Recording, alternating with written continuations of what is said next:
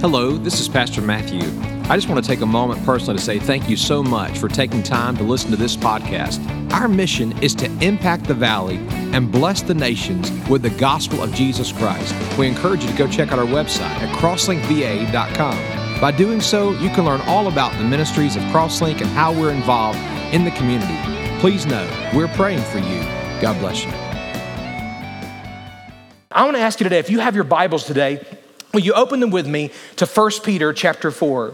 This morning as we open God's Word, we pick up right with the text where we left off last week, and we continue on in our sermon series entitled, Have You Lost It? When we ask that question, have you lost it, what we're asking really is this.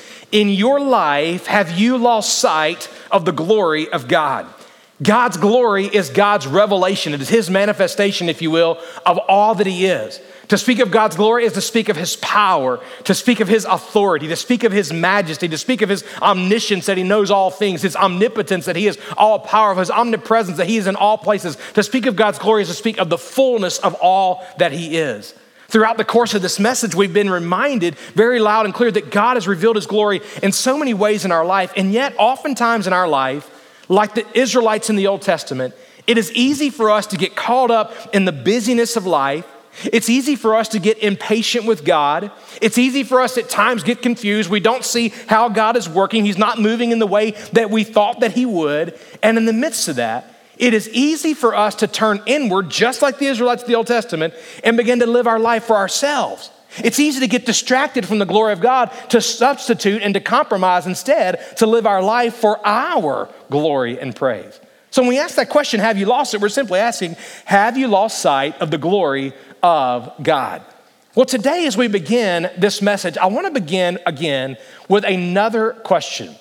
It's a question of examination, a question I want you to answer in your heart today, and that is this. In your life, for you personally, what are you willing to give for the glory of God? What are you willing to give for the glory of God? Now, I imagine this morning when you hear that question, many of us are thinking, oh, great, here's another preacher talking about money. Oh, great, here's another message about giving and about generosity, and so he's gonna ask us to give something. But I want you to know loud and clear, when it comes to giving for the glory of God, frankly, it's not as easy as simply giving a financial gift. God's not asking us today to just simply write a check and to be done with it. Okay, we've glorified God. No. What God desires and requires of us is so much greater. I want us to remember over the last several weeks we've been studying how we glorify God. And we've been reminded specifically that we're to glorify God in the way that we make decisions. We've been reminded of how we are to glorify God and literally through our bodies being lived for Him. We were reminded last week how we glorify God in the church by loving one another and praying for one another and serving one another and showing hospitality. But today we come to a subject that we don't like to talk about. It's a bit uncomfortable. And yet it's a reminder today that even in difficult times, we can glorify God.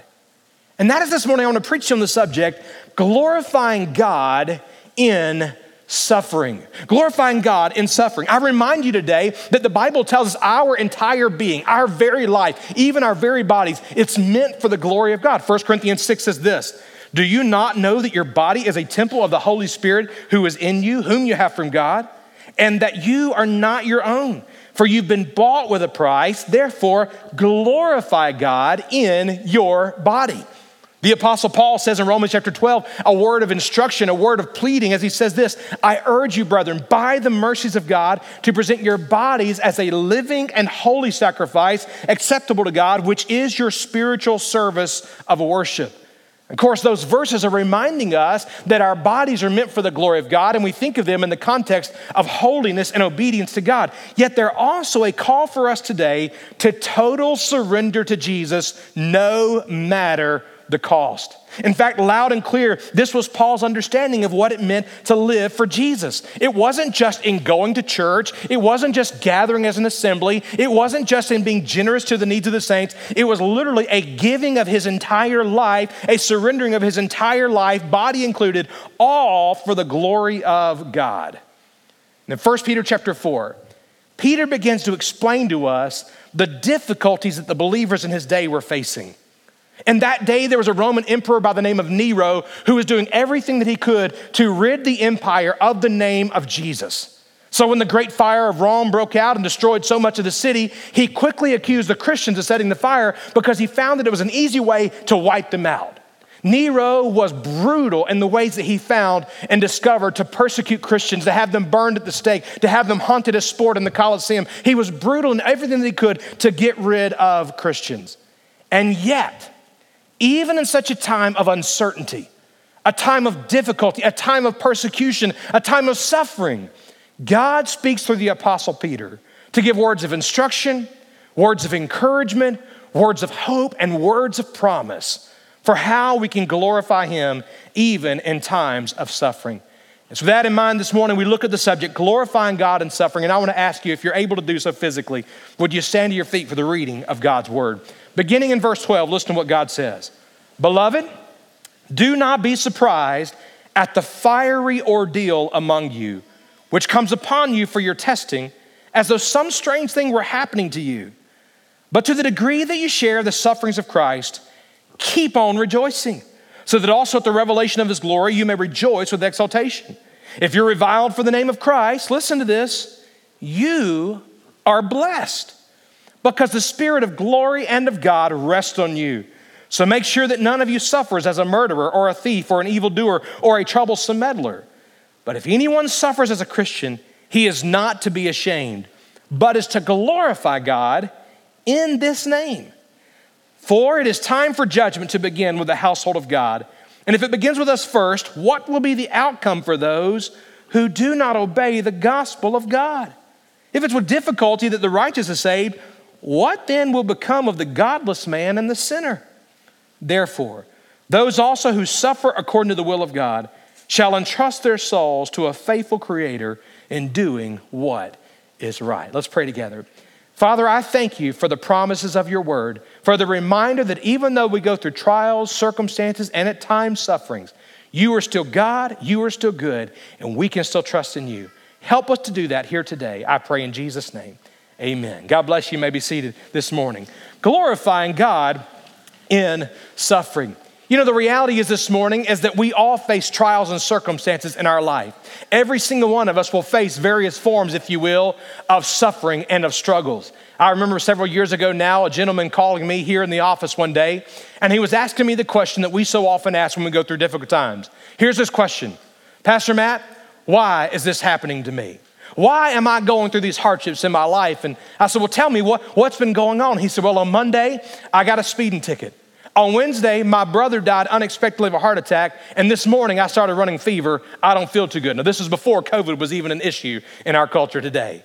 Well, the reality is in that moment, what he was saying is this: I'm going through the ringer. I've had a horrible week. It seems like it's gone from bad to worse, and things keep happening. Why is God allowing this to happen to me?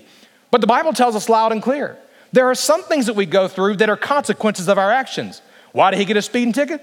Hello? Because he was speeding, okay? Why did his brother die?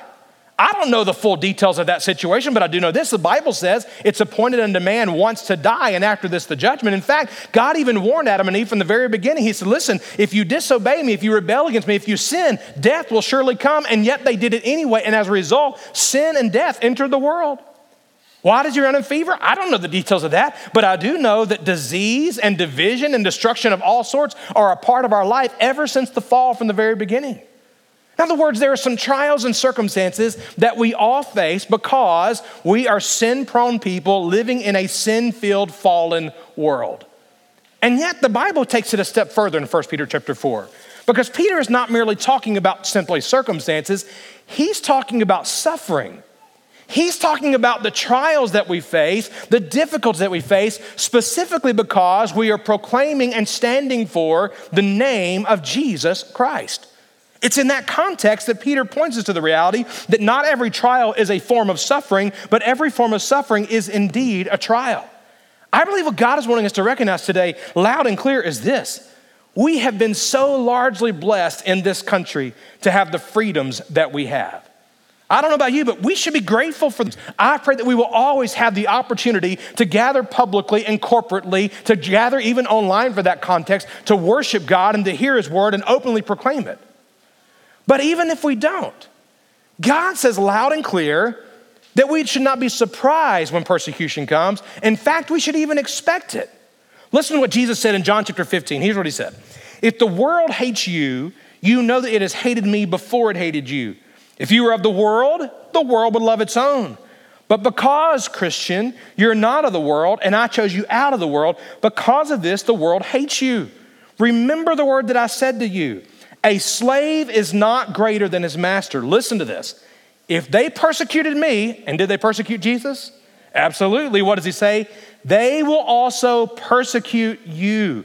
If they kept my word, they'll keep yours also. But all these things they will do to you for my name's sake, because they do not know the one who sent me. The Apostle Paul experienced this very truth. He would look at his mentee, Timothy, and he would say in 2 Timothy chapter 3, verse 12, indeed, all who desire to live godly in Christ Jesus will be persecuted. What does Peter say in 1 Peter 4? Here's what he says.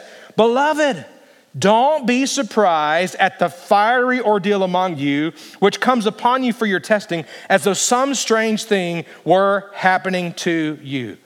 Many Christians today are so shocked when difficulties come and trials come, and certainly when sufferings come, because we have lived in such a place of comfort and such a place of ease. When things happen, we must assume that God doesn't like us anymore. Difficulties come. Well, what did I do wrong, Lord? We suffer for the name of Christ, and we immediately assume that we must have done something bad. But what God is showing us is this: as we live for the Lord Jesus, as we proclaim his name, there will be times of suffering. In fact, there's a whole wave of theology in our church, the evangelical church today, that preaches a prosperous, pain-free life, that if you have enough faith placed in God, then life is going to be a bed of roses. But can I tell you that that is nowhere found in God's word? If that were true, God is a liar, and he is to apologize to nearly every prophet of the Old Testament. We face suffering at times for the name and for the cause of Christ, and that should not surprise us. Remember, it was Jesus in Luke chapter 9, verse 23, who called us, and here's his invitation. If anyone wishes to come after me, he must deny himself and take up his wealth, take up his comforts, take on his pleasures to live a life for his own self, right? No. Take up his cross daily and follow me. What God is saying loud and clear today, and I believe what God is bringing us to, is this. When we go through these times of trials and circumstances, even suffering for the name of Jesus Christ, instead of saying, why me, Lord? Oh, why me? God is calling us instead and asking why, to ask God, what? God, what would you have me to do? God, what are you doing in this moment? And what would you have me to do in obedience to what's going on in my life? I want you to see three things this morning. If we're to glorify God in suffering, I think there's three things that we need to do. Number one, God tells us loud and clear, if we're going to glorify God in suffering, it begins in this. It begins by rejoicing in the Lord. Rejoice in the Lord. The old song said, rejoice in the Lord always, and again I say rejoice. James says it this way, James chapter 1, verse 2. Consider it all joy, my brethren, when you encounter various trials. That word, consider it all joy, is a word literally that means count it all joy. It's a mathematical term of evaluation. If you've ever had an investment, I imagine as you've made your investment, if you watch it day to day and moment by moment, the investments will kind of go through the roller coasters, won't they? They'll sink and they'll go high, and they'll sink and they'll go high, and they'll sink and they'll go high. But if you're wise, the mature investor can step back at times and realize, even though there's some ups and downs, there should be a steady line of consistency, of growth, and of increase over time. When this Bible says, count it all joy, what it's literally saying is this: listen, you're going to go through highs and lows. There are going to be some mountains, there are going to be some valleys, there are going to be some days you wish you could even see the top of the mountain. And yet, as a mature believer, you can step back and recognize, you know what? God is in control. He is sovereignly working all things together for his glory and my good, and so I'm going to trust him. You may not see it in the moment. You may not feel it in the moment. You may not even know in that specific moment what direction God is leading you. But if you can step back and put your trust in him, you can find that he is consistent, he is stable, and he is faithful, and he is working. So we can rejoice in him. Why? Because we know that God is working through this to produce joy in my life. Hebrews chapter 12, verse 2 reminds us even of looking to Jesus as the example. Here's what it says. We are to be fixing our eyes on Jesus, the author and perfecter of our faith, who for the joy set before him endured the cross, despising the shame, and he has sat down at the right hand of the throne of God. Think of that for a moment.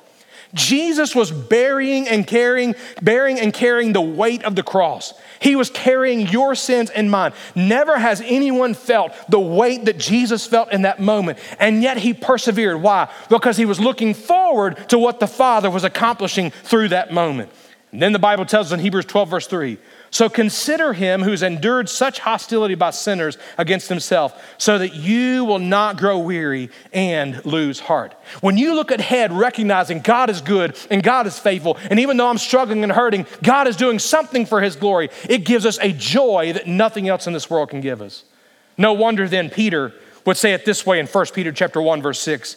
He would say, so in this trial, in this hardship, you greatly rejoice, even though now for a little while, if necessary, you have been distressed by various trials, so that the proof of your faith, being more precious than gold which is perishable, even though tested by fire, it may be found to result in praise and glory and honor at the revelation of Jesus.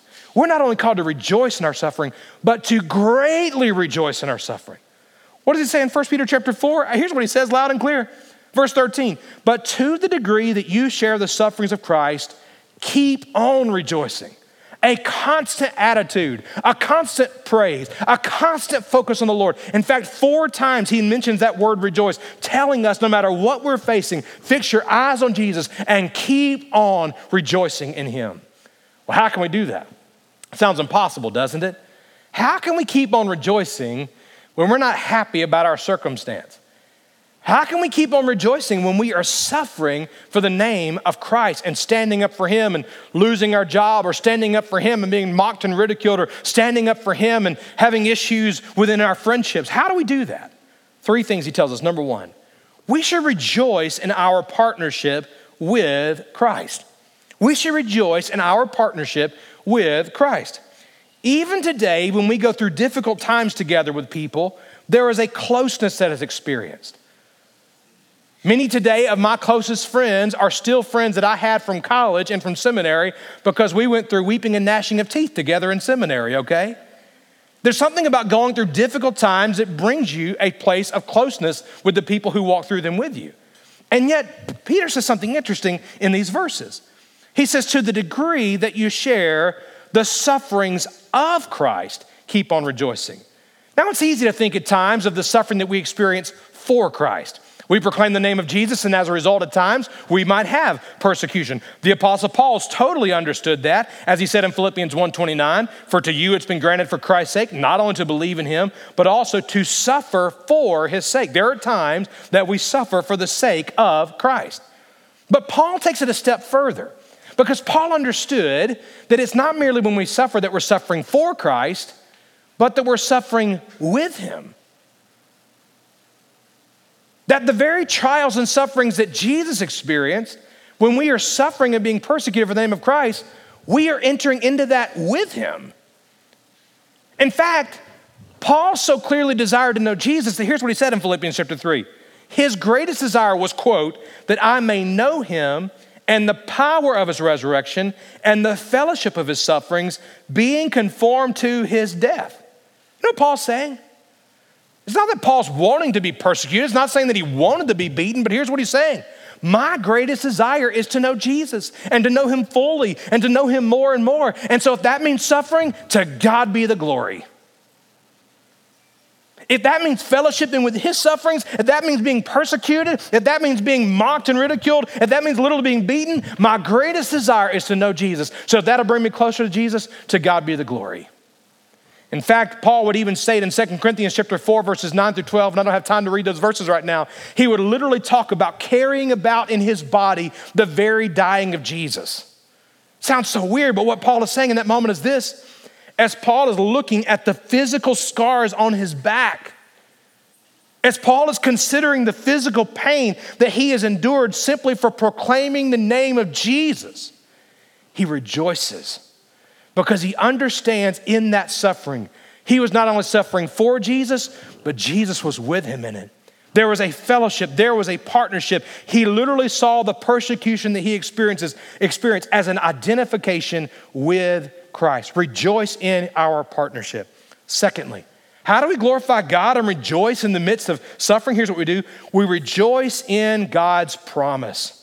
Rejoice in his promise. What does he say loud and clear in verse 13? Keep on rejoicing, so that also at the revelation of his glory, you may rejoice with exaltation. Please hear this loud and clear. When Peter says you may rejoice at the revelation of his glory, here's what he's saying. If you know Christ as your Lord and Savior, there is coming a day when these temporary trials and things that we face in this earth, it's going to be transformed into glory. You might go through hardship here in this fallen world, and it might seem like it's overwhelming, and it might seem like it's never going to end. It might feel like a pandemic that won't go away. But when you live your life for the Lord Jesus Christ, you have the confidence and the assurance and the promise that one day, whether he's going to call you home to be with him or he's going to come and meet us in the clouds and snatch us away. And when that happens, literally all that we've experienced, the suffering, the trials, all of it for his name's sake, all of it will be radically transformed into glory. Listen to what Paul says in 2 Corinthians chapter 4, verses 17 through 18. For momentary light affliction. Somebody say the word light. Light affliction. Paul has been beaten numerous times. Paul has literally been stoned with rocks and left for dead. Paul's constantly unaware of who's coming against him. And yet he calls it his momentary light affliction. Can I just remind you, if you know Christ your Lord and Savior, no matter how bad it gets here on this fallen world, it is but momentary light affliction. Christian, this world is the only hell you will experience. It is momentary light affliction, but what is it doing? It is producing for us an eternal weight of glory far beyond all comparison. While we look not at the things which are seen, but we're looking at the things which are not seen. For the things which are seen are temporal, but the things which are not seen are eternal. When we're going to experience this, we're going to experience it when Jesus comes again, or we're called up together to meet him in heaven. 1 Peter chapter 1, verse 6, Peter agrees. Listen to this. He says, so in this you greatly rejoice, even though now for a little while, if necessary, you have been distressed by various trials. Verse 8, we will greatly rejoice with joy inexpressible and full of glory when Jesus comes again and we're gathered together with him. In other words, no matter what you're facing and no matter what you're feeling today, even when you suffer for the name of Christ, you can live with faith and you can live with joy because you know God is already working these things together for his glory and even for our good. And one day, the fulfillment of his promise will take place when we're called up together to meet the Lord in heaven. And when we do, instantly, all the sorrows of this world will be transformed into glory. Let me illustrate that with the same illustration that Jesus gave, because I think Jesus does the best job of illustrating anything. Wouldn't you agree? John chapter 16, verses 20 through 22. Go read it this week and read the illustration that Jesus gave. I can't think of a better illustration than what he spoke in John 16. He gave the illustration of a woman in labor, a mother in labor. Now, I am not a woman. I know that's hard to believe. I have never been in labor, but I have been with my wife who was in labor on 4 different occasions. And the first time I remember, it was a long 24-hour ordeal.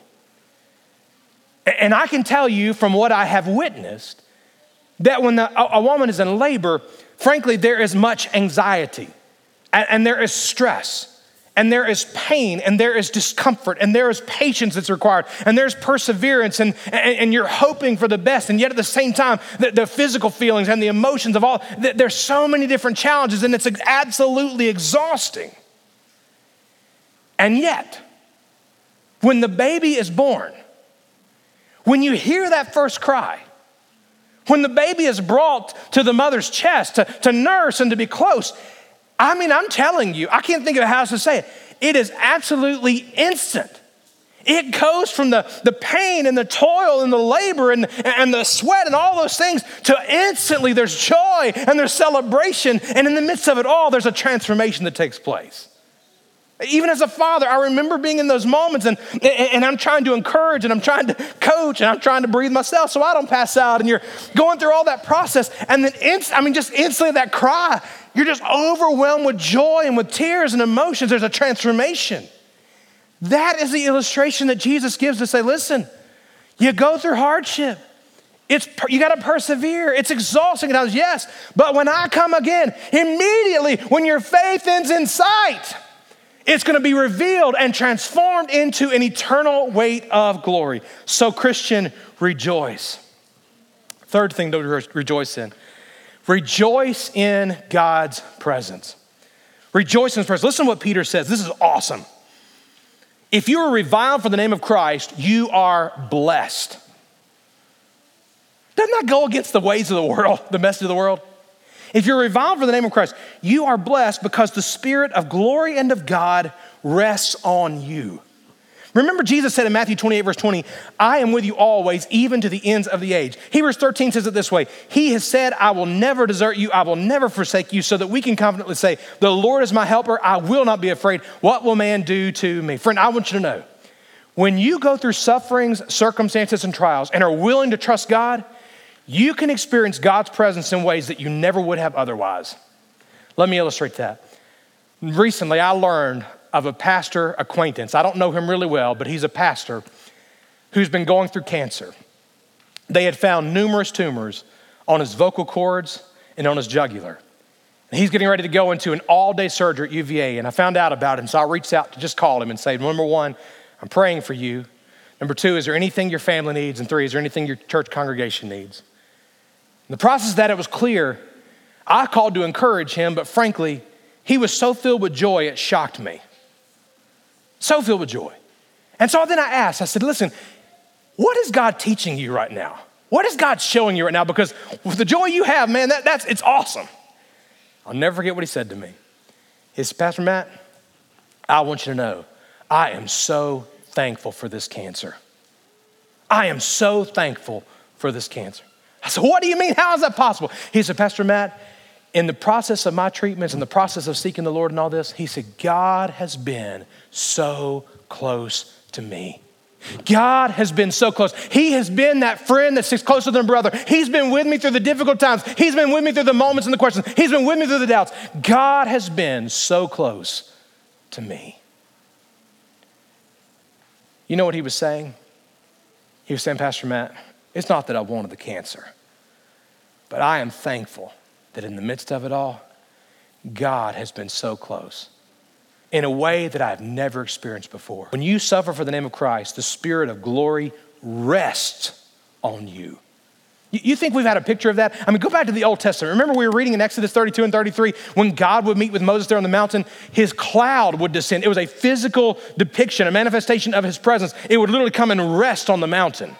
Exodus 33, Moses would set up the tent outside of the camp. And the Bible says that when the cloud came, Moses knew God was there, so he would go to meet with God. It was literally God going and resting. Did you know that even in suffering today, God's presence rests and manifests itself in unique ways, even in times of suffering? Let me illustrate that. Acts chapter 6 and chapter 7, there's a story of a man by the name of Stephen. Stephen is proclaiming the name of Jesus, and the people who don't want anything to do with Jesus are literally getting ready to stone him to death. They don't want to hear anything about the name of Christ. And listen to what happens in Acts chapter 6, verse 15. And fixing their gaze on him, all who were sitting in the council saw his face like the face of an what? Angel. Does this mean that Stephen was transformed into an angel? No. Does this mean that Stephen all of a sudden became perfect? No. Does it mean that he suddenly had wings and a golden halo like you'd be depicted on a Hallmark movie? No. It means in his suffering, he was so aware of the presence of Christ that Christ reflected himself through him to where people noticed literally a change. There is no explainable reason of why he could be at such peace and such contentment and such joy even as he's being killed. And yet he did. Why? Because the presence of God was on his life. No wonder then that Paul and Silas in Acts 16 could sing songs of praise at midnight. No wonder throughout the history of the church, martyrs have sang praises and shouted aloud the name of Jesus even as they're being martyred. Why? Because they rejoice in the very presence of God. But I want you to tell you, there's more to that. How do we glorify God in our sufferings? For one, we rejoice in the Lord. If you're still with me, would you say, all right? All right. Number two, here's what we do. We resolve to stand firm in the Lord. Resolve to stand firm in the Lord. In other words, I believe we've got to get our minds right about what living for Jesus really means. Our culture, we often think that living for Jesus means going to church on Sundays. That's just religious practice for many people. We often think, well, living for Jesus means that, that I amen the preacher, that I give here, that I serve there, that I, be kind to people. Those things are all good. But there's more to living for Jesus than just merely the things that have been stated. Remember, Jesus' call was for us to take up a cross and lay down our lives for him. Jesus said this way in Matthew 16, verse 25, whoever wishes to save his life will lose it, but whoever loses his life for my sake will find it. So our calling in Christ is to lay down our lives for him so that he might live in and through us. The Apostle Paul would agree. Listen to what Paul himself said of his own testimony. He said, listen, the Holy Spirit solemnly testifies to me in every city saying that bonds and afflictions await me. And we saw that all throughout God's word. Listen to this statement. But I do not consider my life of any account as dear to myself, so that I may finish my course and the ministry which I received from the Lord Jesus to testify solemnly of the gospel of the grace of God. I ask you a question. Do you consider your life dear to you? Now, Paul's not encouraging you to go outside and do something crazy and foolish that you know is going to bring harm to yourself, but what he's recognizing loud and clear is this. His life was meant for the glory of one person and one person alone. And it wasn't himself. His life was meant for the glory of God. And so Paul determined loud and clear, before he knew what pestilences and disease might come, before he knew what persecutions he might face, Paul came to this conclusion to say, listen, it is my life for the Lord Jesus Christ. Whatever that means, wherever I have to go, whatever the cost, whatever it takes, how much am I willing to give for the glory of God? Here's the answer. I give it all. My life for Jesus. Can I just be blunt to say to you, it is God who gave us life. It's God who's given you breath. It's God who's given you a clear mind. It's God who's given you the functions and the skills that you have. It's God who's given you the experiences that you have. It's God who's given you the blessings. And on top of all of that, he sent his son Jesus to die on the cross for our sins so that we can not only have abundant life here, but eternal life in glory. Why would we give him anything less than our full lives surrendered to him?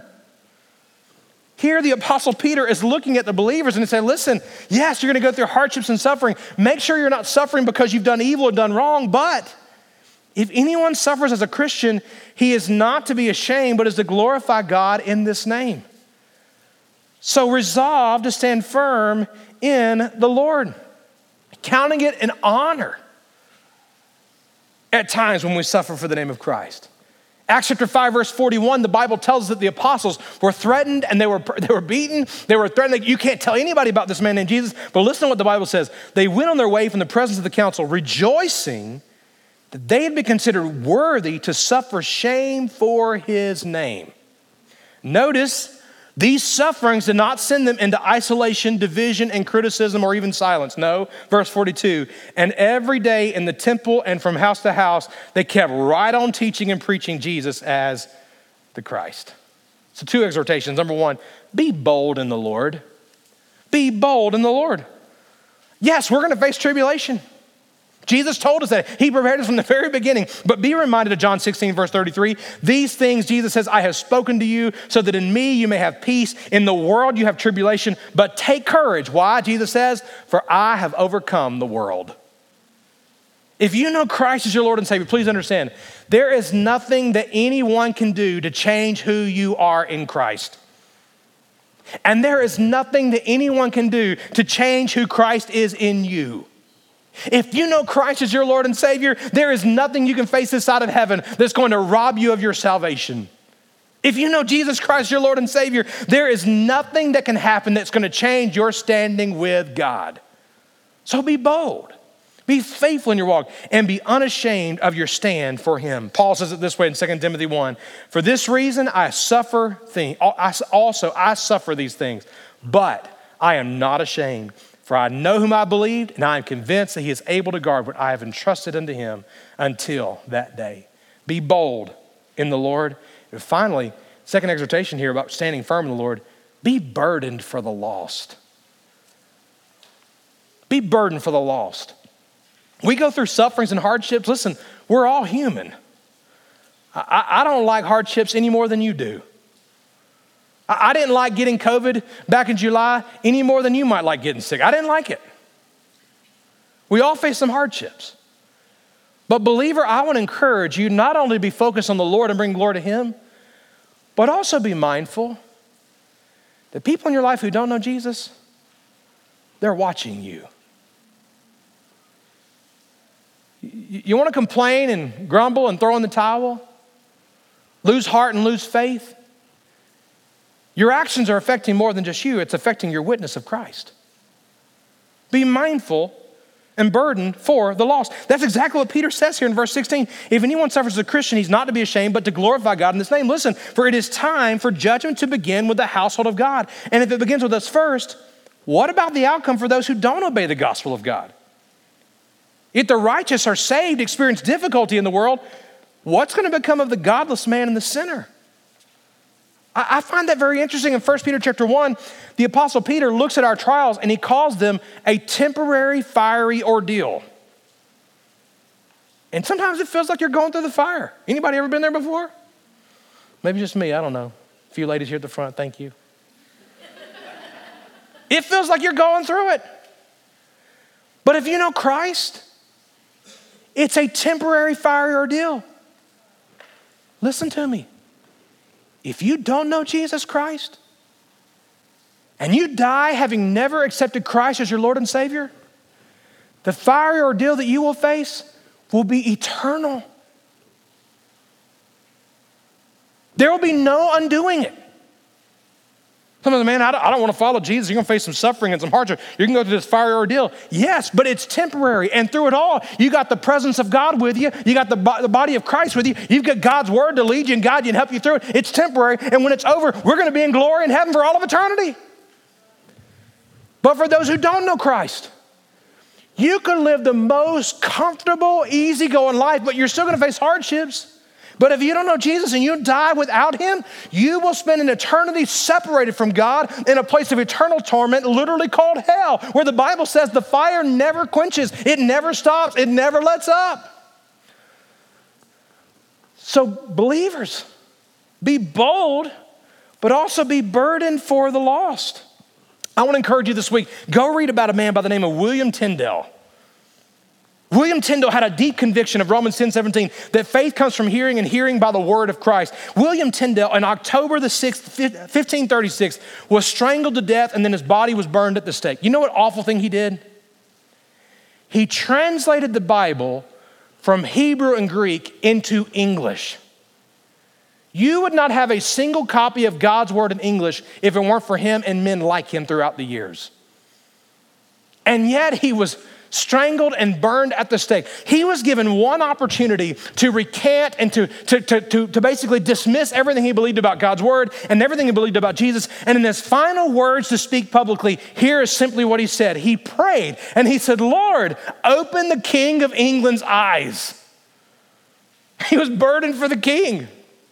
Lord, would you open his eyes that he might be saved? Lord, would you let him see the truth of who you are? And he was killed for it. Seems like such a waste, doesn't it? But God is always working. There were others that day watching and listening to Tyndale's final plea. There were others watching his stand for the gospel and his faith in Christ, even in times of suffering. 3 years later, there was a new king, Henry VIII, who was so convinced of the truth of that word that Tyndale had proclaimed that he required every parish in England to make a copy of the English Bible available to its members. For the first time, a copy of God's word became commonplace for people to take and read. Why?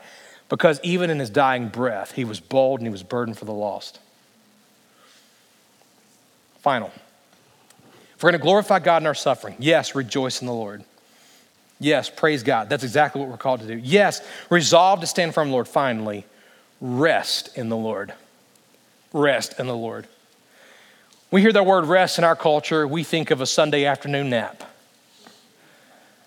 Maybe you think about the nap you're getting right now, I'm not sure.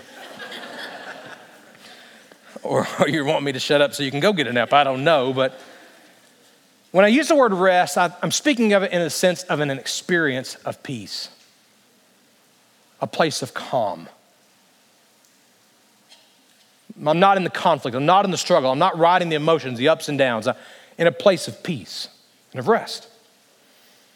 It's interesting that Peter, according to the will of God, shall entrust their souls to a faithful Creator in doing what is right. This is just really simple. What he's calling us to do is this. He's saying, listen, Christian, the God that we love and serve, he is God over all. So surrender your life to him and keep trusting him. Keep trusting him. Keep trusting him. No matter what's going on in the world, no matter what's going on in your world, keep trusting him and rest in who he is. Well, what do we trust in? I want to share with you just a few simple things, and we're going to close our time together. This past Monday, I was meeting with a group of leaders throughout the state of Virginia, and a good friend of mine by the name of Alan Roberts, who pastors in Bristol, Virginia. Alan's one of those guys that he's from a rural community, and when he begins to talk with his southern twang, he takes me back home. My mind goes back home to Alabama, okay? So when he talks, it's like divinely inspired. That's what I'm saying. It's just like, but he shared with a group of pastors who have faced some really challenging times in the past year and a half, some words of encouragement. And basically what he was encouraging us to do was to fix our attention on Jesus. And he reminded us of 5 truths about God that we can trust in difficult times. And I want to share them with you. And I give him the credit because I called this week and asked him for permission to share them with you. 5 things to trust the Lord in today. Number 1, find rest in the fact that God is sovereign over all. He's sovereign over all things. He's working all things together for his glory and even for our good, even when we don't see it. Rest in the fact that God is sovereign over all. Rest in the fact that God is infinitely wise. We don't even know what the next hour holds. God knows what all of eternity holds. We have this little short-sighted view. God sees the entire panoramic view of eternity. He knows it all. He's infinitely wise. Rest in the fact that God is perfect in his love and he loves you. What an amazing reality. There's nothing that God can do to improve his love, and there's nothing that he can do to love you more. He's perfect in his love and he loves you. Number 4, rest in the fact that God's grace is greater than our sin and it is always sufficient. Yeah, but you don't know the situation. I don't. But I know that God's grace is greater than our sin and it is always sufficient for every single need. And here's the final. Rest in the fact that Jesus is coming again. This world is not our home. We've been called into it to be a light in the midst of the darkness. But know this, Jesus is coming again. And all who believe in Jesus, we're going to be ready for that day because we're going to be with him for all of eternity. Let me close with this final illustration. In 1952, a lady in her early 30s by the name of Florence Chadwick, a swimmer, entered into the waters of the Pacific Ocean off of Catalina Island, determined to swim over the 20 miles to the mainland of California.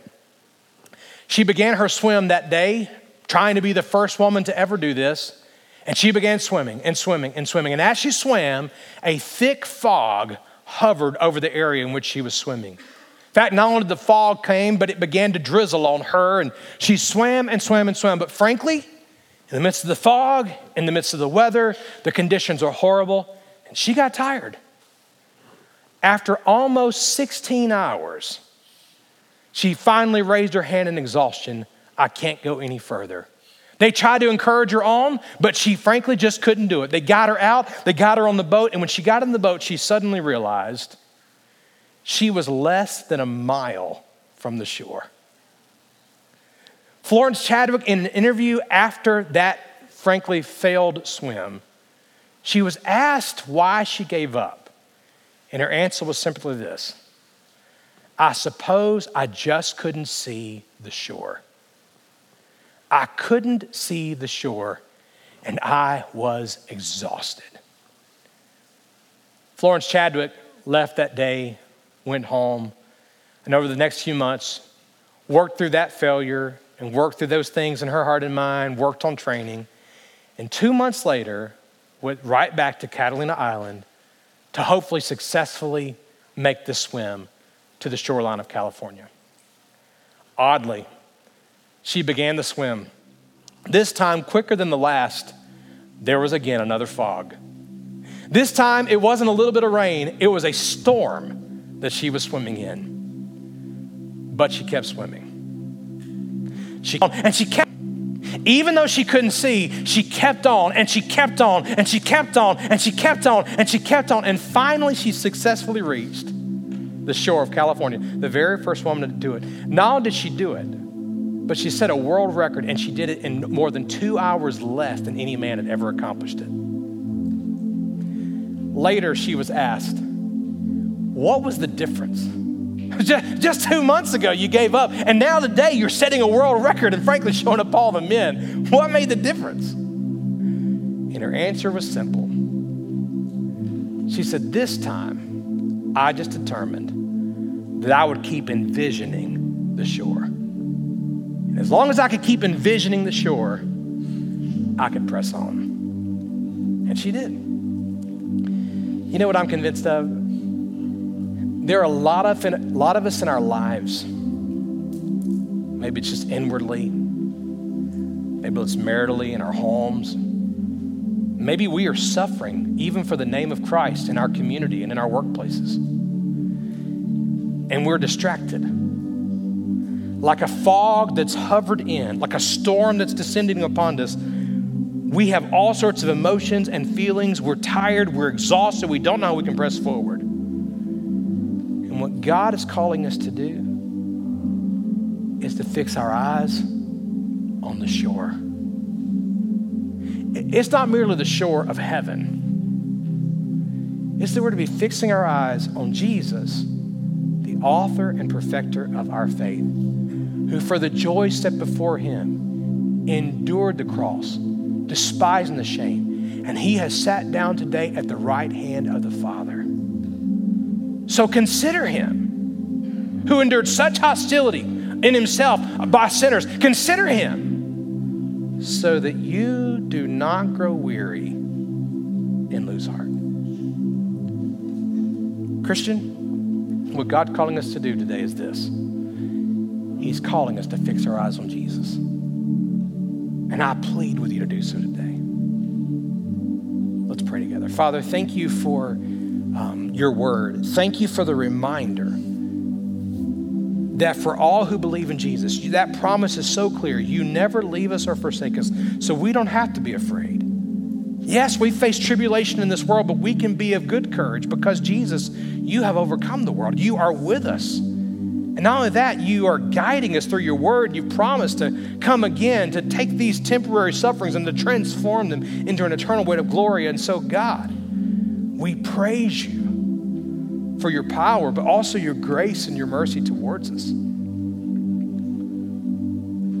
Father, I think about that reality of the temporary trials that we face in this life, and I'm so thankful, God, that you've saved me. And I know that by faith of the joy that we're going to experience in heaven, in our future. But God, I'm also very burdened today because there are many who are walking through this world, walking through this life, many maybe even here today, right now. They don't have that assurance of their salvation. They don't know Jesus as their Savior. For them right now, this world's as good as it gets. And God, I pray today, you would draw them to that reality that they can be forgiven, they can be saved, they can know without a doubt that heaven is their home. So have your way right now, I pray in Jesus' name. Thank you so much for taking time to listen to this podcast. We encourage you to come and join us right here on our campus. We're located right next to the county fairgrounds here in Harrisonburg, Virginia. If you have any questions about the church, any question about the message, feel free to email us or call us and let us know. And we look forward to seeing you soon. God bless you.